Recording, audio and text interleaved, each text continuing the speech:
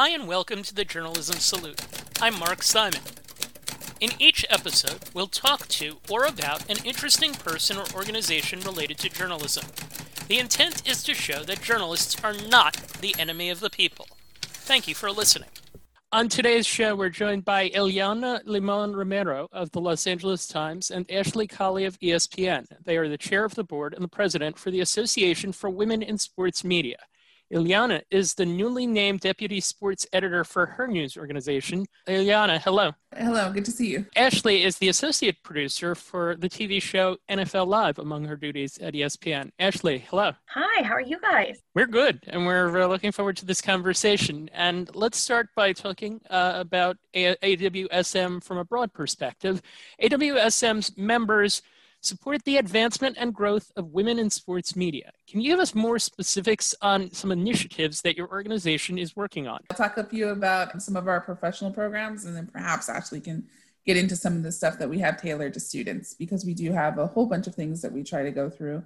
In terms of our professional programming, we have a mid-career mentor program, Awesome Champions, that tries to identify entry and mid-career level journalists and relate them with people who are mid and later career veteran journalists, give them an opportunity to hear directly from someone outside of their workplace and to run questions and ask them about just about anything and help them navigate different challenges. It's been a very popular initiative that we've had that has led to a lot of success, promotions, and people feeling like they could navigate different challenges. We also have regional events that we've hosted outside of our annual convention that can range from guest speakers to hands-on learning activities. Since COVID-19 shut down our in-person event for safety reasons, we were able to take those online and hold some really fruitful and meaningful opportunities to have these conversations across Zoom.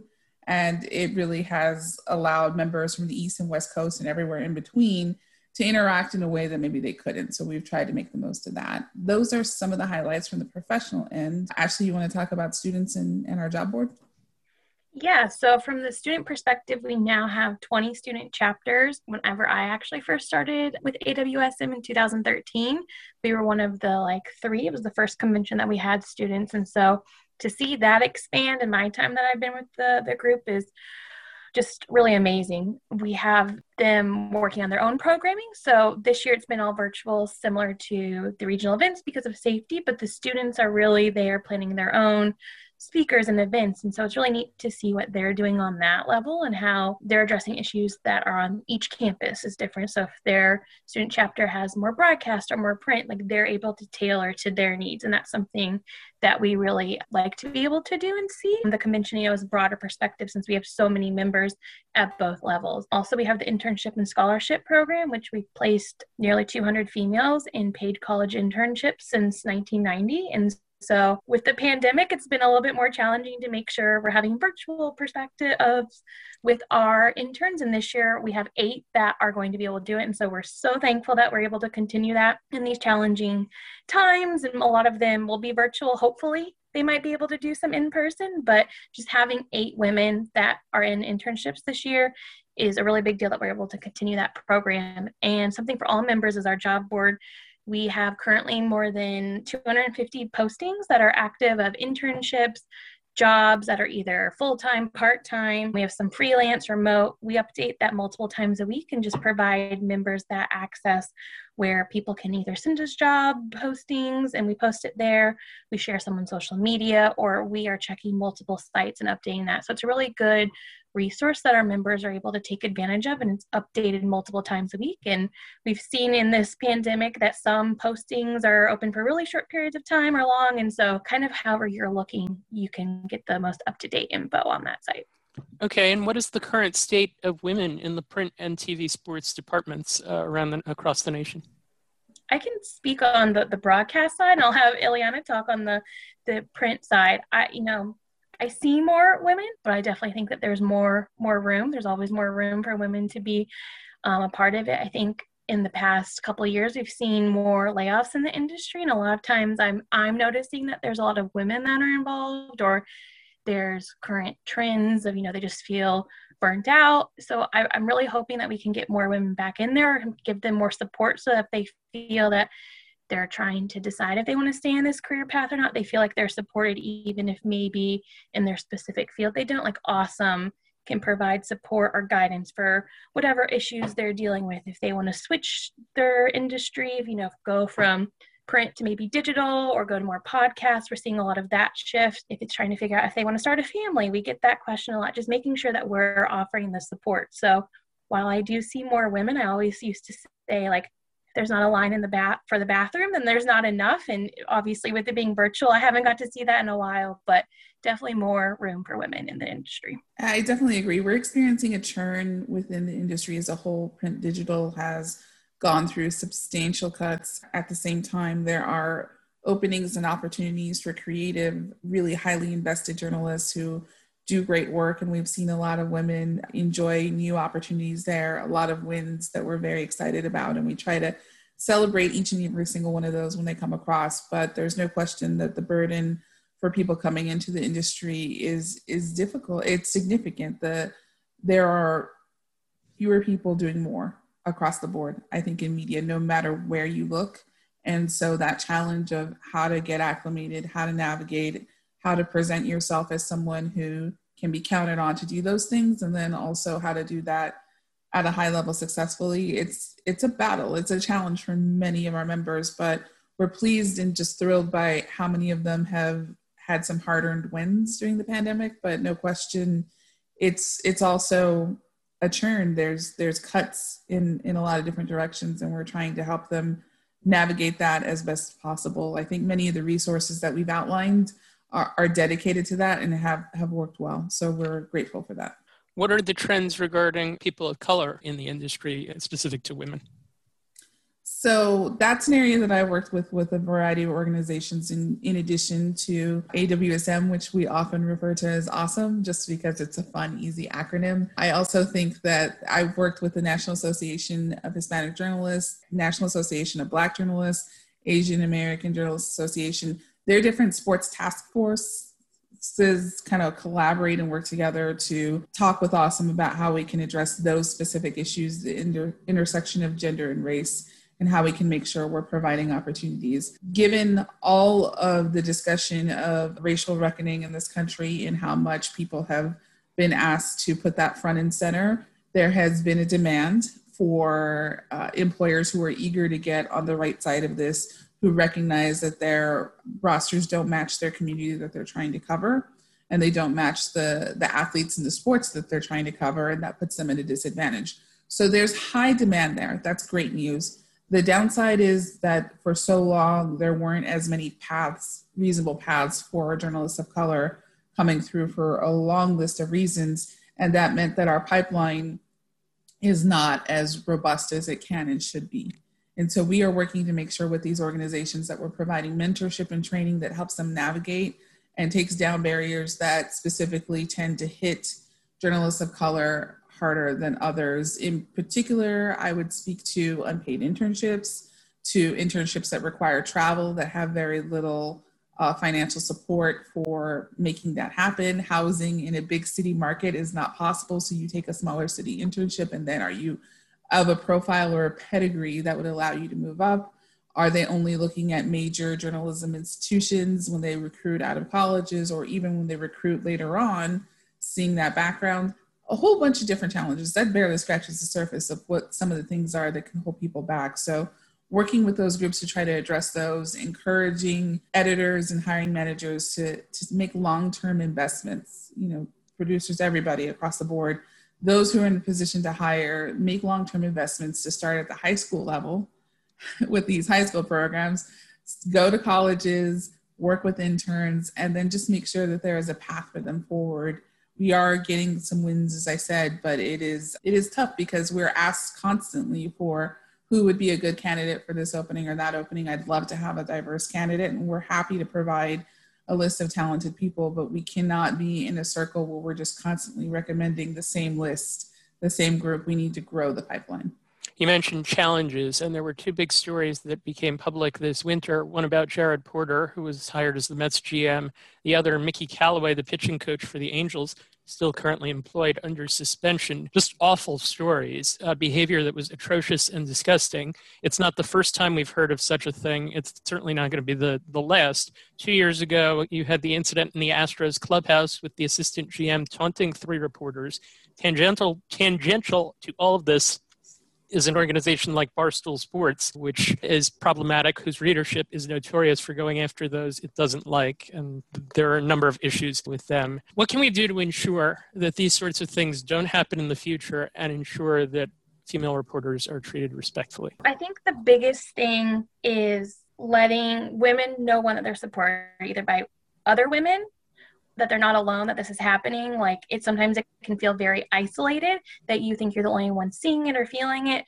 So knowing that even if it's not happening to another woman near you, because you might be the only woman in your beat, that there's people that you can talk to. And also, like, calling on the male colleagues that are around. It's like, if you see it, you need to say something. I know a lot of times there's kind of 2 optics as how they kind of view it, and neither are correct. But like, hey, it's not happening to me, so it's not my place to step in and say anything. Like, if you see something that's wrong, you should step in and say anything. Or if it's happening, you're not going to say anything because it's the person you're using for a source. And then they're afraid that they're going to lose that person as a source because they're sticking up for what they see is wrong.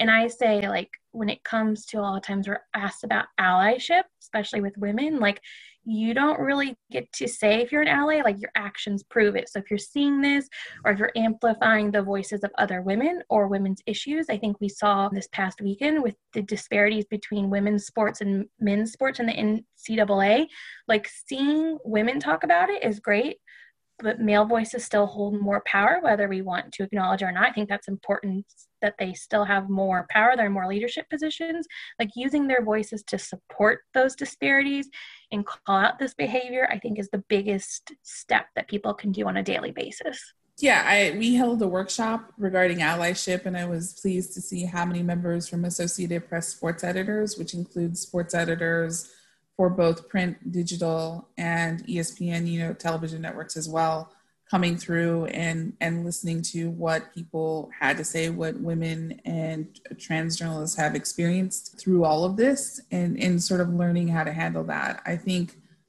online harassment is among the topics that we consistently do programming around, because we want to provide tools and resources for our members, and it absolutely is one of the top questions that we receive. By nature of the industry, they're expected to live online and to promote their work, and they're sort of evaluated for promotions and opportunities through their ability to build an audience. But at the same time, it can lead to really toxic reactions when they do identify themselves and stake out claims and do their work. So we are there to provide support, to provide safety tips, to provide mechanisms that can help them navigate that process. And we are starting to see it is not limited to women or journalists of color. They absolutely get the worst of it, but we have seen that allies who have stepped up have experienced a good dose of it in a really terrible way. But still, there are many conversations I've had with many male journalists who just hadn't even thought of how bad it was. And so when they hear these stories, when they learn more, they're stunned, and then they're eager to help. And we're grateful for that, because they play a big role in helping to make sure they set the tone and set the conversation for what's acceptable. We are seeing more and more athletes step up in this space as well. They have gotten accustomed to playing near women, with women, being coached by women. And so they've been led by their moms since they were kids, and they are actually playing a big role in carving out spaces for both athletes and for women in media covering them. So it is changing. We are making progress, but the backlash and the challenges that exist are immense and intense. And that's why we feel we're doing our best to help step in and provide support every step of the way. It's certainly not limited to sports. 15 minutes before we were talking, I was reading an article about Capitol Hill reporters who deal with much the same thing. Certainly problematic across the industry, and hopefully something that changes over time. We normally do a salute at the end of the program, and I want to do this kind of a little differently.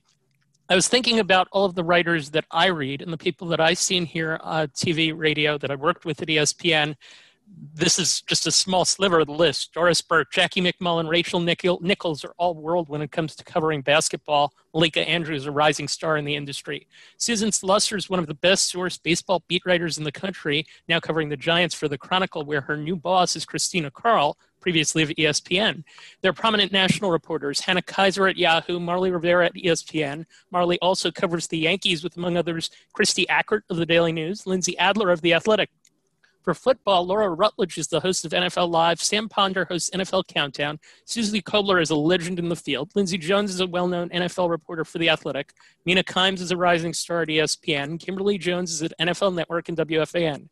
There are more: college hoops, men's and women's basketball, college football, the NHL. On the editing side, Iliana, you just went from the Orlando Sentinel to the Los Angeles Times. Point being, and admittedly, I slanted this a little bit to national outlets, there's a visibility and a success there now that wasn't there 20 and 30 years ago when Lisa Olson was put through hell in the Patriots locker room. Claire Smith was kicked out of the Padres locker room. She's now a Hall of Fame honoree. All that said, what would you like to celebrate regarding women in sports journalism? All of them, all of it. I take every single win. I think we go through so many challenges personally, professionally, just every single day. I am elated anytime we can share any of those wins. I love that list. I love that group. I also know how much they've been through to get to where they're at. And they've been through a lot. And they continue to go through a lot to stay in that position and stay that profile. But perhaps what I'm proudest of that group is that every single one of them that you mentioned is eager to open the door for the next person. They are eager to give their time to our organization, but also just informally to anyone who asks, regardless of race, class, gender, background. It doesn't matter. They're very giving, and I think perhaps sacred to their success. How they cut through, how they broke through is because they are so kind, they are so open, they listen so well to the people that they cover, and they made their teammates want to rally around them to help them reach this level. So I cheer on every single one, and whenever we have some rough stretches, they give me so much hope and so much encouragement to know that they're pulling for everyone else too. It's great to work with them and great to honor them any chance I get. Yeah, as you were saying that list, I was thinking like Pioneer Award winner, has been a former board member, has done this with like awesome particularly.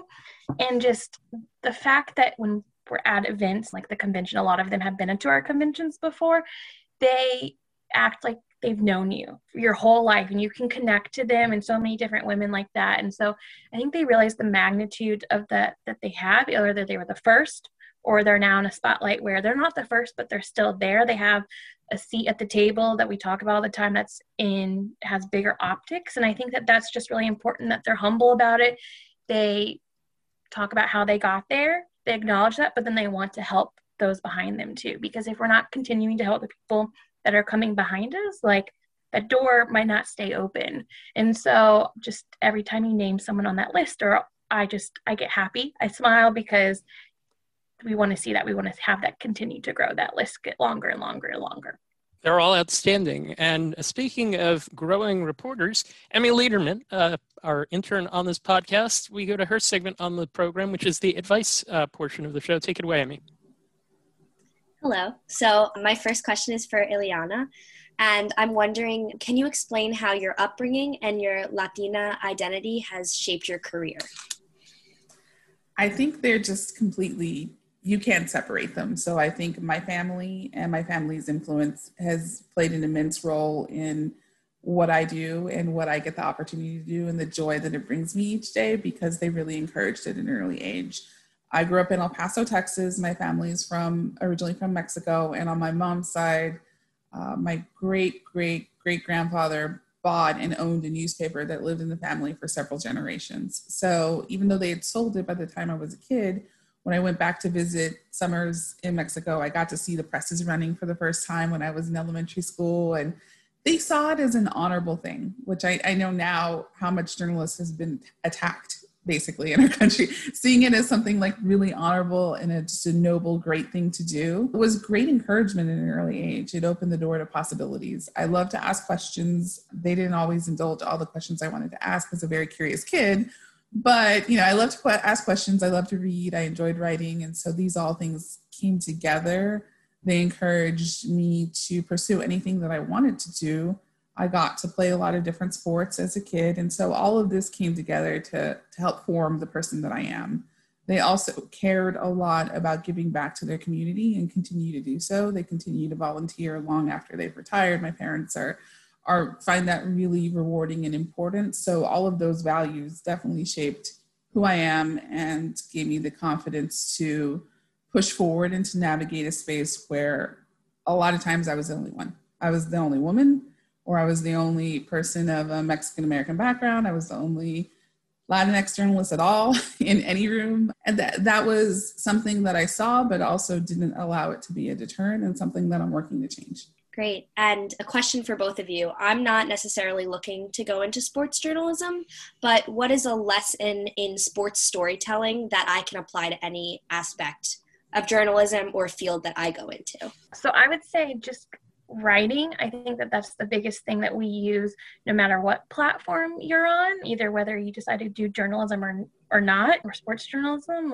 Like how you write, how you deliver a story is very important. Like even this podcast, like you have a different way of telling a story now than some other people do. For me, I'm very visual, so that's kind of why I picked broadcast. I want to tell the story through sound, but a lot of that sound is you have to write to make sure that the different sound bites or the music or whatever you're including in your piece is amplified, how to make it better, how to emphasize things. If you're looking at NFL Live, like the show that we do every day, it's more conversational. It's kind of like this, where we're just talking, we're having fun. We want the viewer to feel like you're part of the room. So it's just focusing on listening to how different people have different conversations, what you can pick up from that you can put into whatever storytelling you are, because I think no matter what story or platform you're using, you want to make the viewer, the reader, feel like they're a part of it. And so writing and conversations, I think, are the biggest areas that you can focus on. I agree that clear communication is essential no matter what you're doing. I think it's an invaluable skill,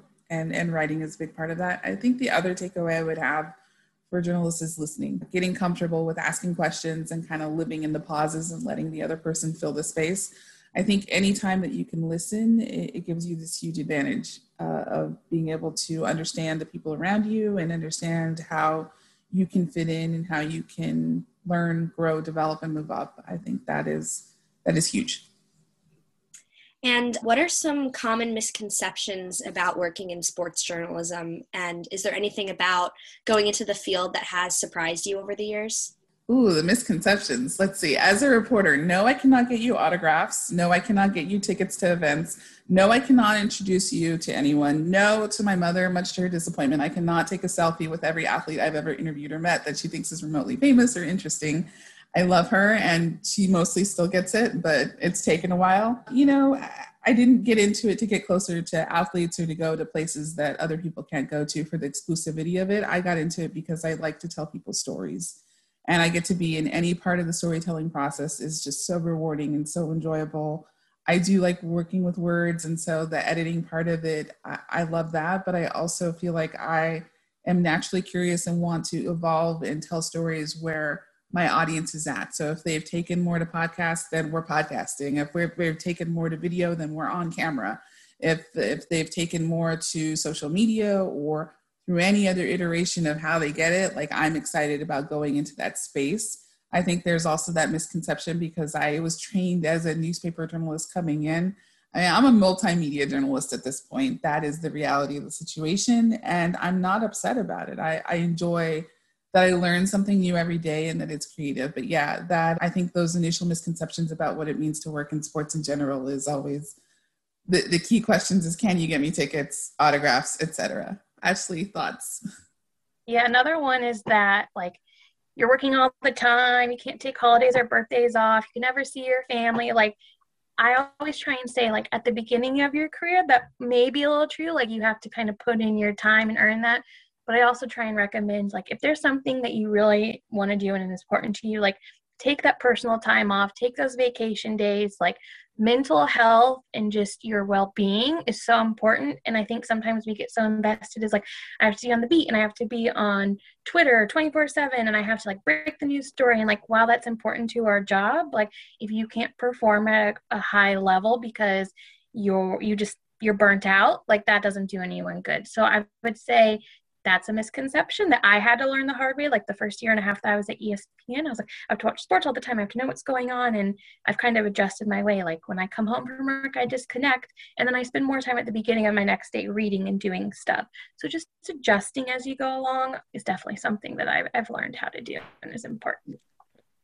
Okay, and we wrap up with this. From each of you, is there an organization or person outside of Awesome that you would like to salute? This is so hard to pick just one that you want to recognize. Very, very tricky. At the moment that we're speaking, there's always different tough stretches that come for different journalists of color or for women.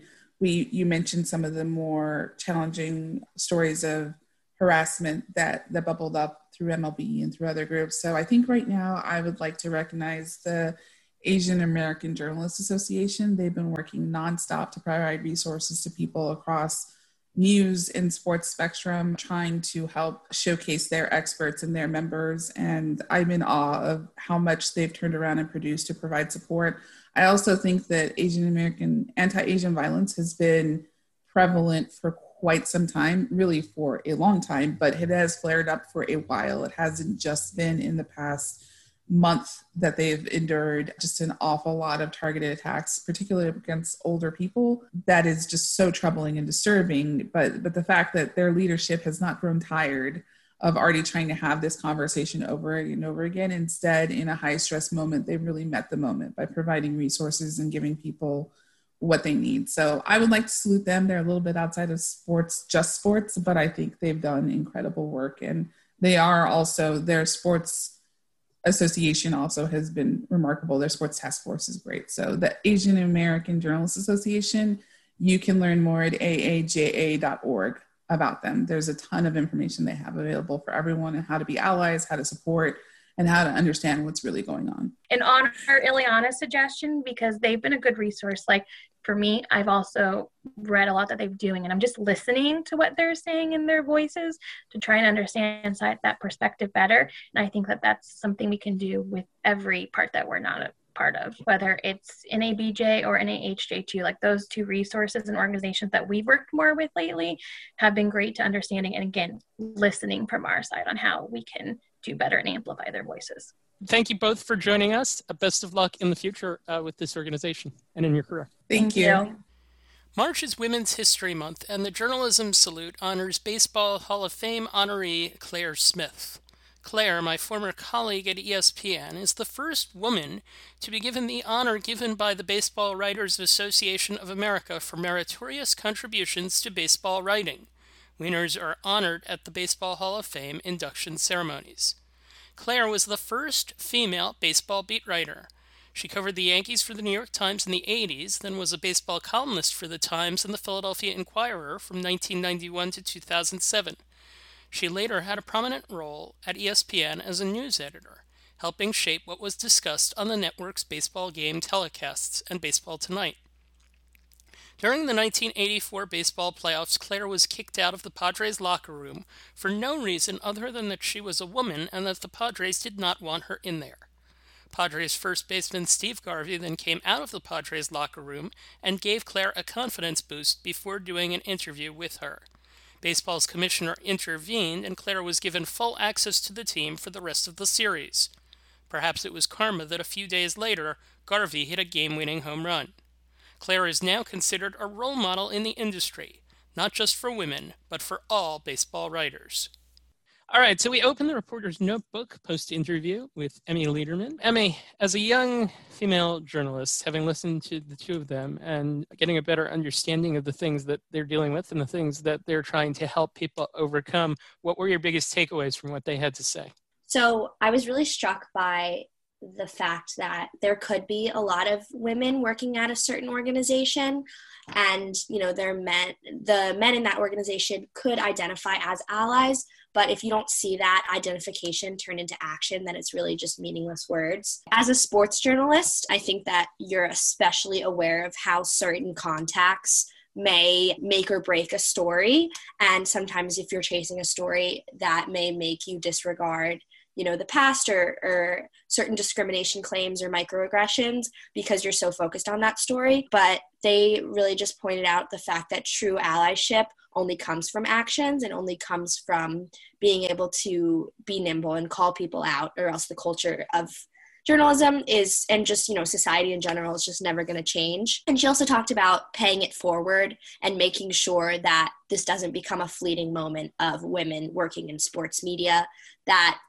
they're really holding themselves accountable to help the next generation of sports journalists in any way that they can. One of the things that I'm hopeful that in the future that, younger athletes certainly, they're experiencing it a little different from the older athletes who are used to things being a certain way. But now the newer normal is ideally the list of women that I went through being successes. And that's just the tip of the list. There are plenty more. What was the thing that impressed you the most about those two women? They just had this relentless spirit about them, that their work in sports media wasn't done, and it didn't matter if they made it in journalism. What really matters is that they kind of committed to the cause through and through. So they would, as I said, they would be helping younger generations, yet also thinking about their personal development. And I think sometimes when we're working on projects, we get a little bit lost in what we're doing for ourselves, that we forget about, the bigger picture. So that really impressed me about them. And just, this attitude that it's crucial to just keep helping other people and growing that pipeline. All right, Emmy Lederman, thank you very much. Thank you for listening to the Journalism Salute. Please let us know what you think of the show. You can find us on Twitter @JournalismPod, and you can email us at journalismsalute@gmail.com.